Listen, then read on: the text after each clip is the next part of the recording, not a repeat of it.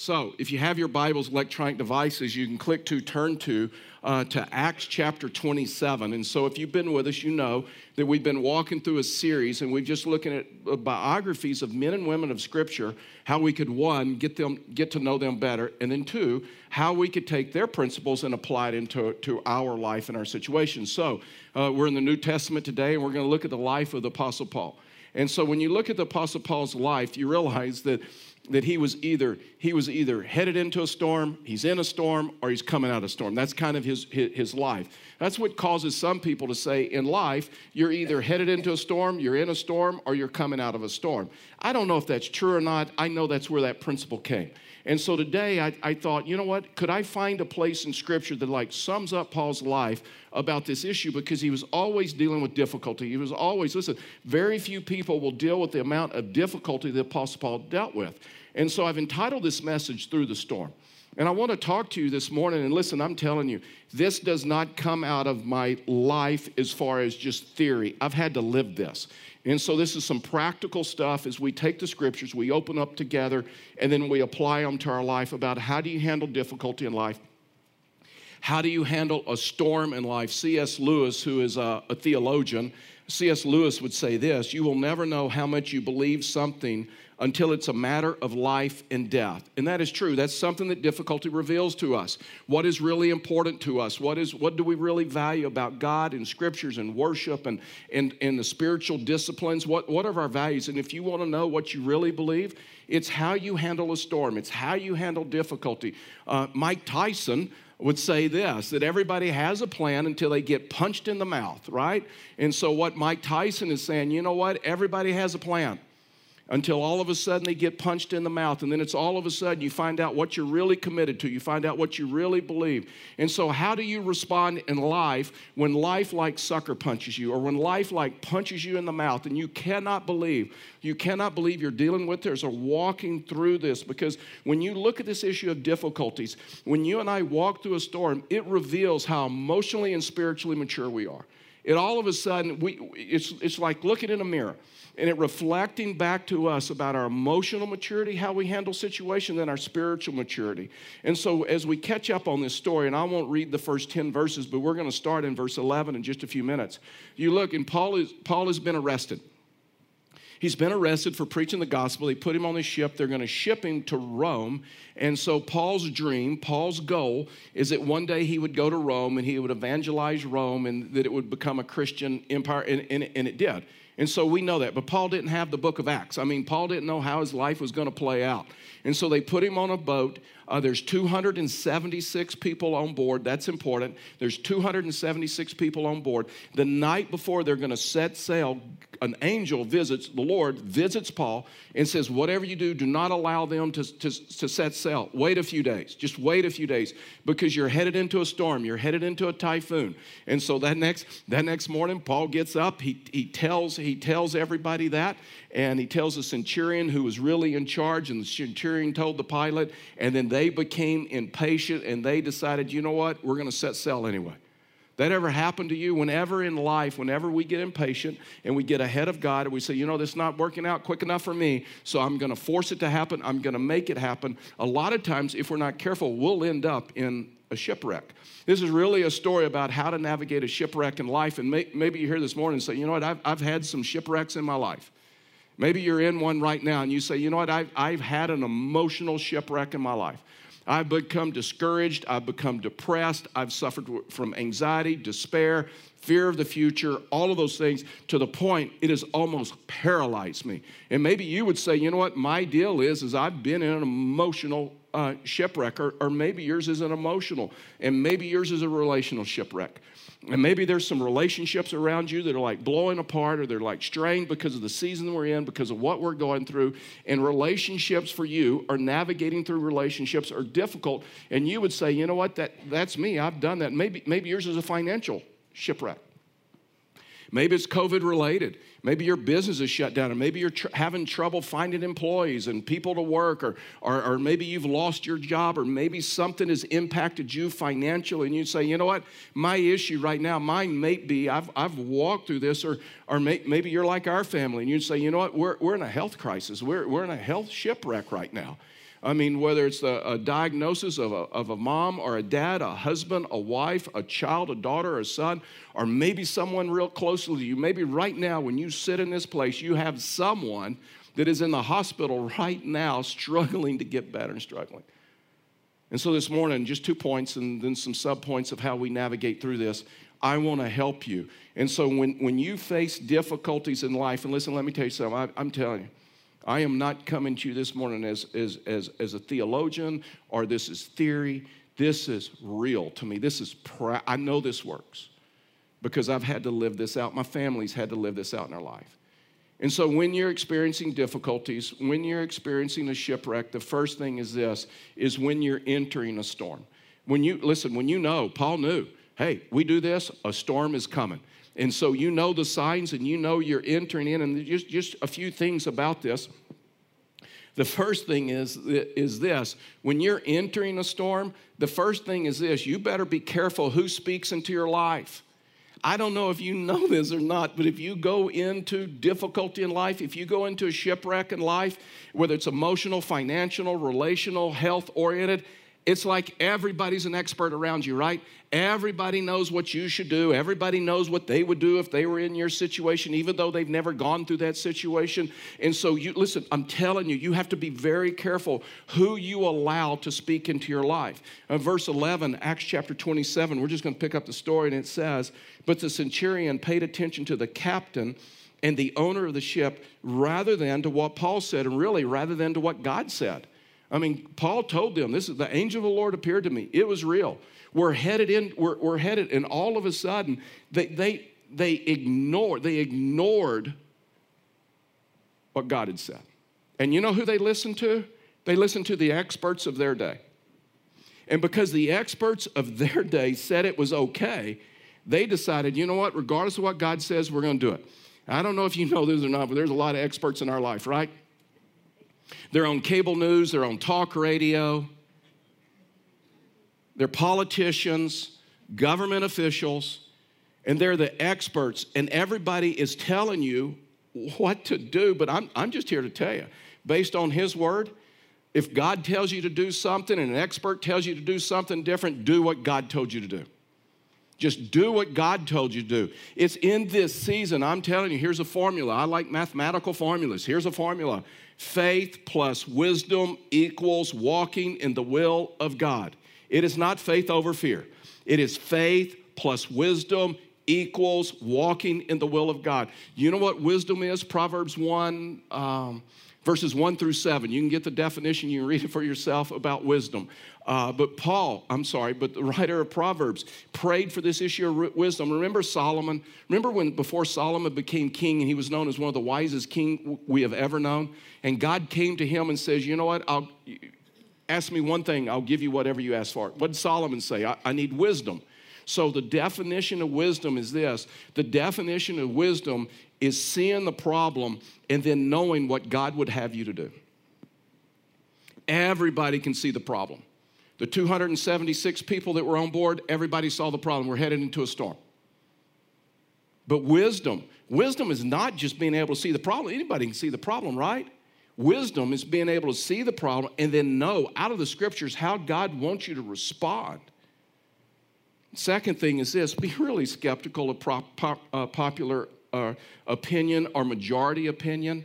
I mean, when you look at this, the majority is not always right. In verse 12, since the harbor was unsuitable to winter in, the majority, that's important. See, that's like underlined in my Bible because the majority, they're going to go with the majority vote. Decided to set sail from there, hoping somehow to reach Phoenix, a harbor on Crete facing the southwest and the northwest to winter there. So the majority got together and decided, okay, so we got this storm coming, so here's the deal. We'll try to get as close as we can, okay? We'll try to get as close as we can. We'll try to beat the storm.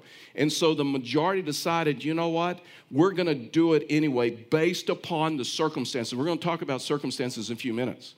And so they decided to take a vote. And so there's 276 people on this boat, and 273 voted, you know what? Set sail. Set sail. Circumstances look great. 3, Paul and two of his buddies said, no, don't do it because God said don't do it. A lot of people think, you know what? The majority has to be right.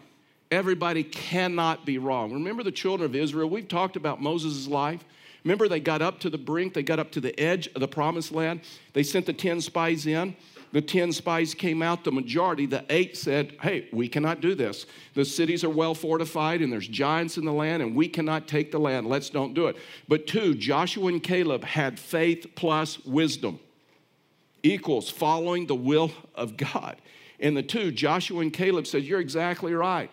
Man, you're exactly right. You see the problem the same way we do. There are giants in the land. The land is well fortified. The cities are well fortified. There's giants in the land.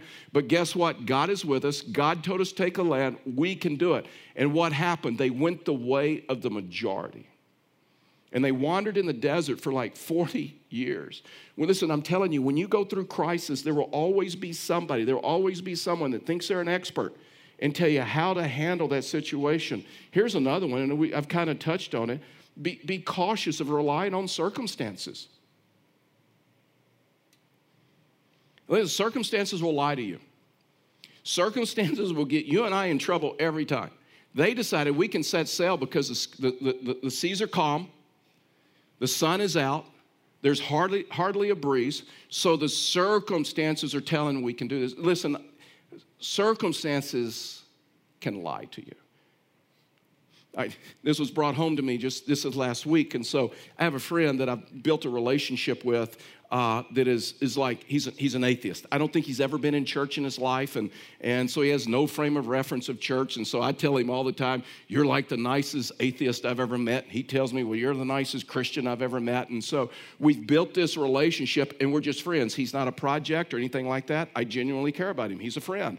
And so we were working through when we could get together for lunch, and we're texting back and forth, and finally we get the time and we get the place, and I said, great, see you there.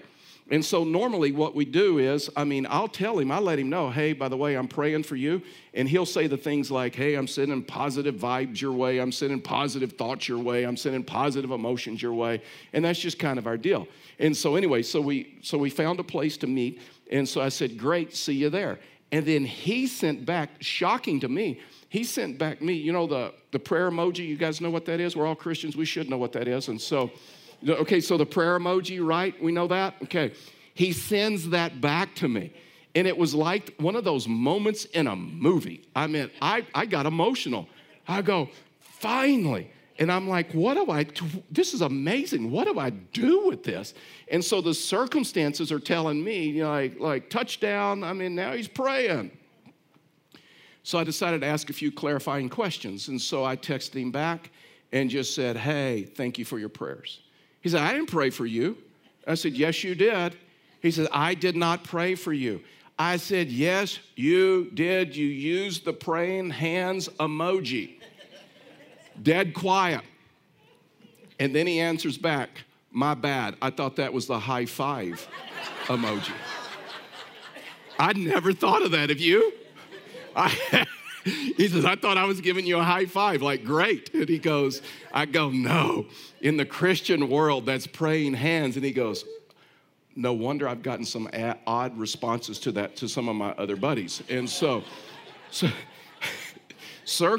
just telling you, circumstances will lie to you. Watch this, verse 13. When a gentle south wind sprang up, they thought they had achieved their purpose. They weighed anchor and sailed along the shore of Crete. They thought it was a nice day for sailing. Have you ever been headed into a storm and you didn't know you were headed into a storm because of the circumstances? You thought you'd achieved your purpose. You thought things were going your way. Oh, you thought you got what you wanted. This is what I've wanted. But God said, don't do it. You're headed into a storm. But they went anyway, and they were shipwrecked. Listen, let me just tell you something. It's faith plus wisdom equals walking in the will of God. That's why you do not walk through every door that is open for you. I know that goes against all of our Christianese sayings and refrigerator magnets, that if God closes a door, he opens a window, right? Or if God opens a door, then just walk through it. That's fatalism. Paul, just real quickly, Paul says in the book of Corinthians that God has opened up a door wide for me for the gospel in Macedonia. So open door principle, Paul, you should go. But Paul, faith plus wisdom, Paul goes, but wait a minute, my friend Titus is not there, so I'm not going to go. He delayed his trip. He waited. It's faith plus wisdom. You don't automatically walk through every door that is open for you. You don't take advantage of every opportunity you have. You do not accept every job offer that is offered to you. I mean, you don't date everybody that asks you out on a date.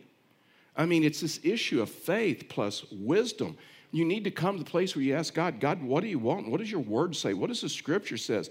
Just because your circumstances or my circumstances says it's okay, doesn't mean it's okay. I mean, you look at this issue, they thought they had obtained what they wanted. Paul said, don't do it. And this brings us to maybe one of the most difficult principles of this issue of walking through difficulty in life. The most difficult shipwrecks to walk through in your life are the ones that you did not cause. It was not your decision. You're just kind of along for the ride. I mean, remember Paul? Paul's like, hey, don't do it. God has already told us don't do it. If you do it, we're going to end up in a shipwreck. It's going to end bad. Do not do it. I vote against it. He stood alone. He was isolated. They decide to go. They decide to ignore his advice. They go. They're now in a shipwreck. Paul is down in the hull of the ship, and guess what? He's having to experience the storm because of somebody else's decision. The most difficult shipwrecks to walk through in life are those that you did not cause, are those that it was not your decision.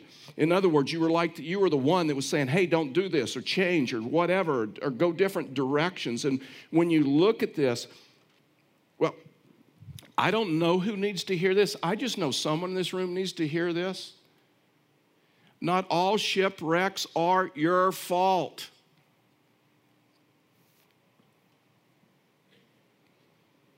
Not all of them are your fault. And if you're not careful,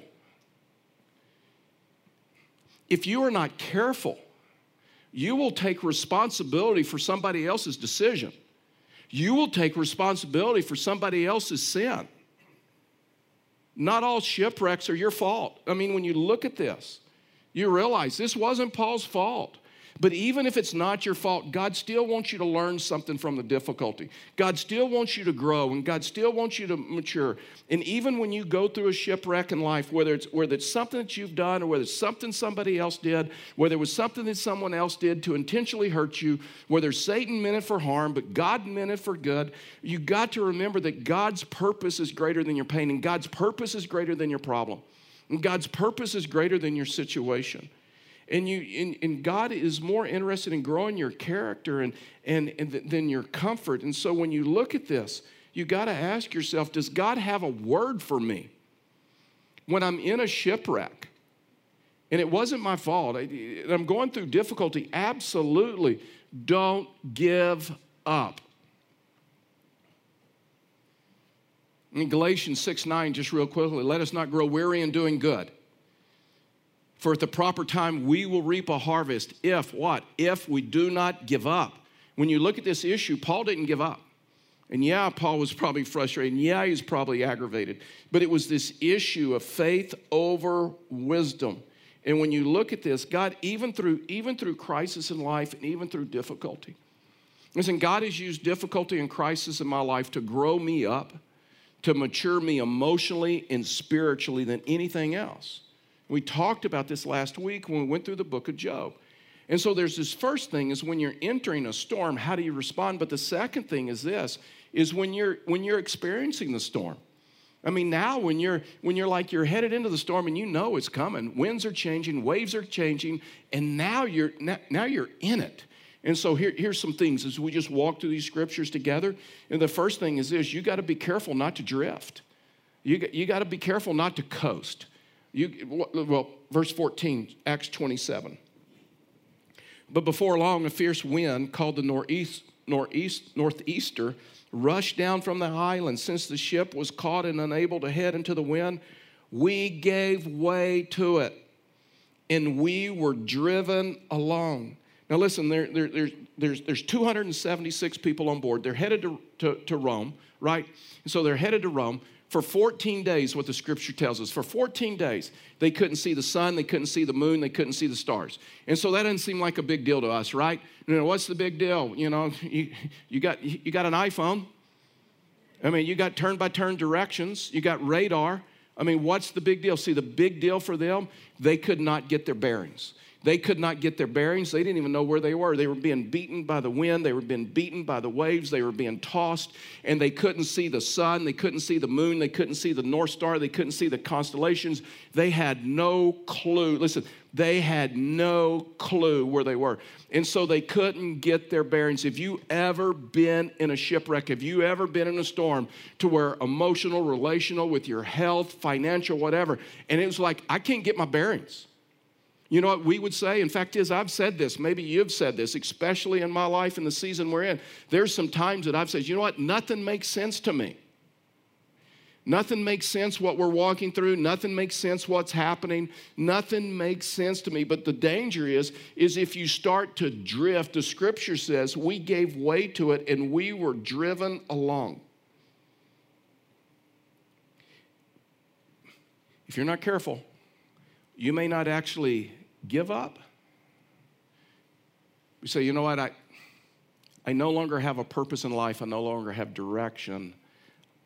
I'm just going to coast through life. Why does it even matter? Why even try? I mean, nothing makes sense. I tried like really hard, and we just drift. We lose our goals. We lose our purpose. We lose our ambition. We lose energy to life and some of those other things. Here's another one. Be careful not to act impulsively. I mean, there's like a major problem in the story, verse 18. Because we were being severely battered by the storm, they began to jettison the cargo the next day. So now there's 14 days in the Mediterranean Ocean, no sunlight, they don't know where they are, and so all of a sudden they panic, and you know what they do?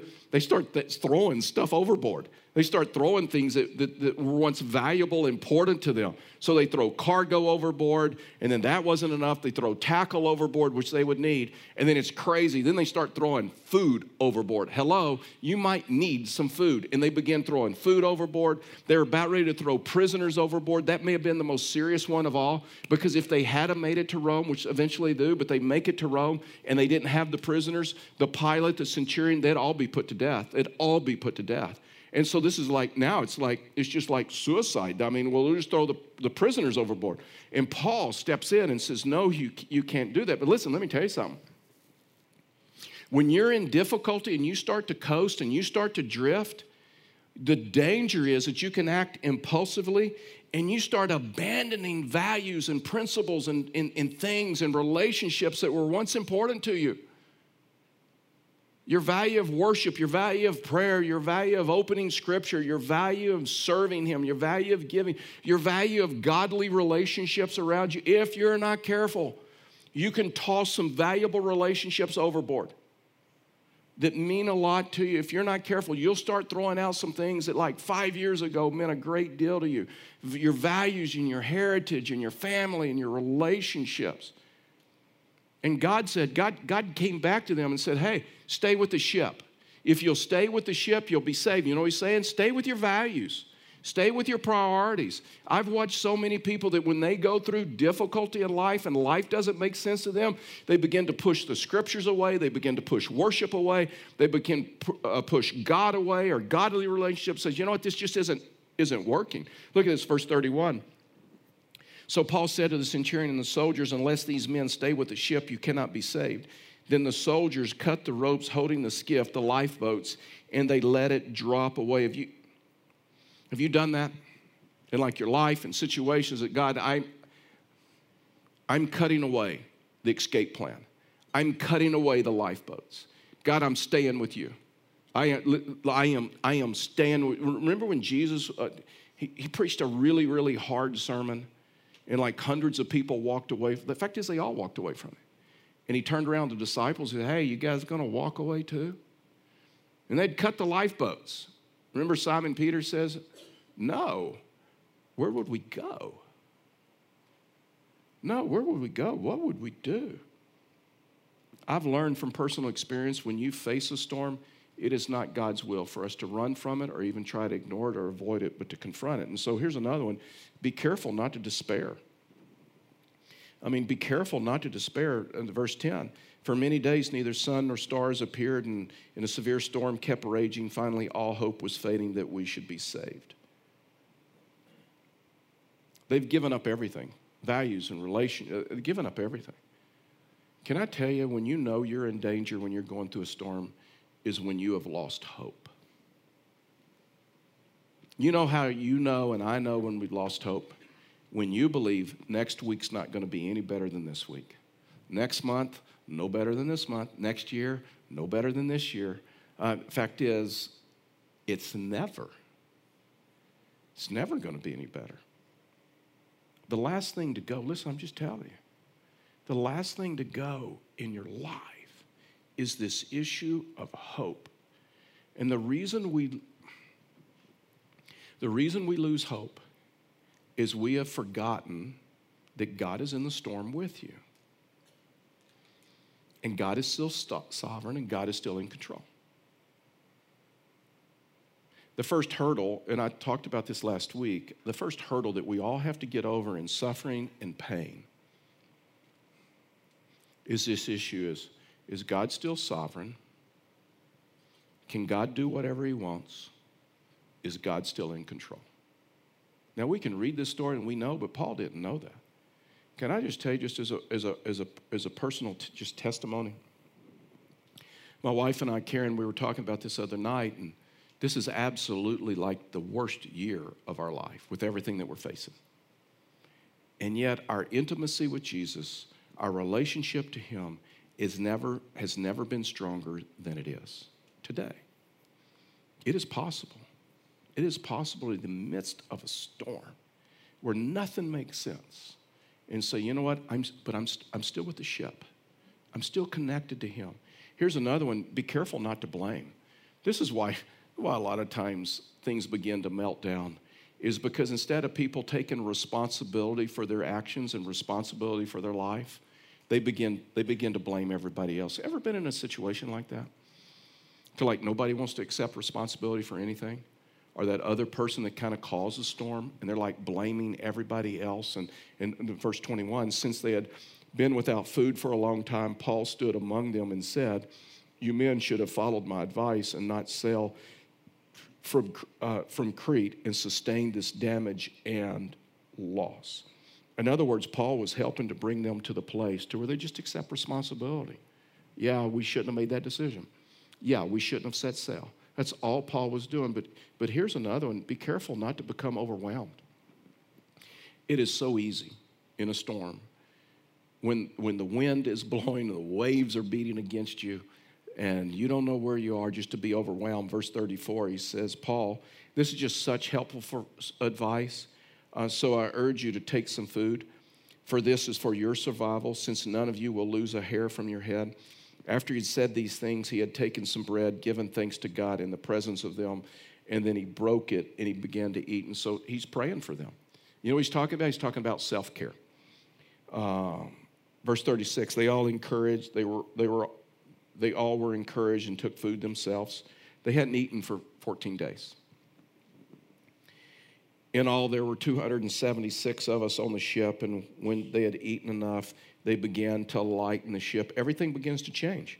By throwing the grain overboard to sea, when daylight came, they did not recognize the land, but sighted a bay with a beach. They planned to run the ship ashore. Now, all of a sudden, they got a plan, if they could. After cutting loose the anchors, they left them in the sea, and at the same time loosening the ropes that held the rudders, and they hoisted the foresail to the wind, and headed for the beach. When we get under stress, and when we're in tension, and we're in a crisis, and when we're overwhelmed, here's what happens to a lot of people. You quit self-care. You have trouble eating. You have trouble sleeping. You no longer practice the hobbies that once gave you life, right? There's no passion in life. And not only that, there's a lot of times that some people that I've talked with, they feel guilty. Like, we're in this crisis.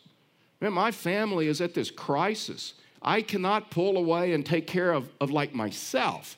I'm not going to eat right. I can't sleep because guess what? It's all up to me. It's all up to me to fix this. And so I'm going to feel guilty if I do something that once gave me life, if I'm going to do something that is helpful to me. Listen, Paul is telling them, you know what? The only way that you can face a storm is take care of yourself first. Unless you take care of yourself, you cannot take care of anyone else.